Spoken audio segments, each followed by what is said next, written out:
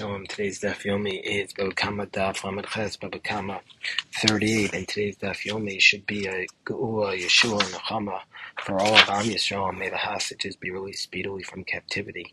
So the Gemara says on Daf Lamed Ches Amud Aleph Minayin, it says Rabbi Meir in the Brisa. It's significant that it's Rabbi Meir because Rabbi Meir was the one who was a student of Rav Elisha ben Avua. Even after he was rejected from the other rabbis, Rabbi Meir still attached himself to him. So Rabbi Meir says, "Minayin shafilu nachri v'osik b'Torah shehu Kohen Gadol." How do we know that if there's a nachri, a non-Jew, but he engages in Torah study, he's like the equivalent of a Kohen Gadol, of the high priest, as it says in the verse Talmud Lomar. It says in the pasuk, "Asher ya'aseh otam adam v'chai bahem," that a person should do these laws and live by them.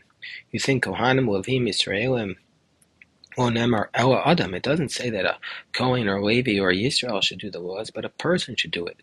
This teaches you Shafil Nachri v'Osik b'Torah, even if there's a non-Jew who engages in Torah, Shu Kohen Gadol.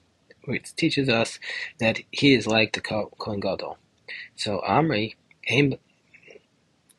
so the Gemara says, but however, we say, even though they are the equivalent of the Kohen Gadol, when it comes to the reward, they're not going to get the reward of somebody who is commanded and does it, but rather the reward of somebody who is not commanded and does the mitzvah. Somebody who is Eino Mitzvah Oseh. And Rabbi Chanina said, Gadol Mitzvah Oseh Yoser Mimeshe Eino Mitzvah Oseh. Greater is one who is commanded and does it, more than one who is not commanded and does it. So we see from here, however, that a non-Jew who engages in Torah study is, according to Rabbi Meir, is the equivalent of a high priest. And in fact, it might even be better because the high priest who does it is going to get reward.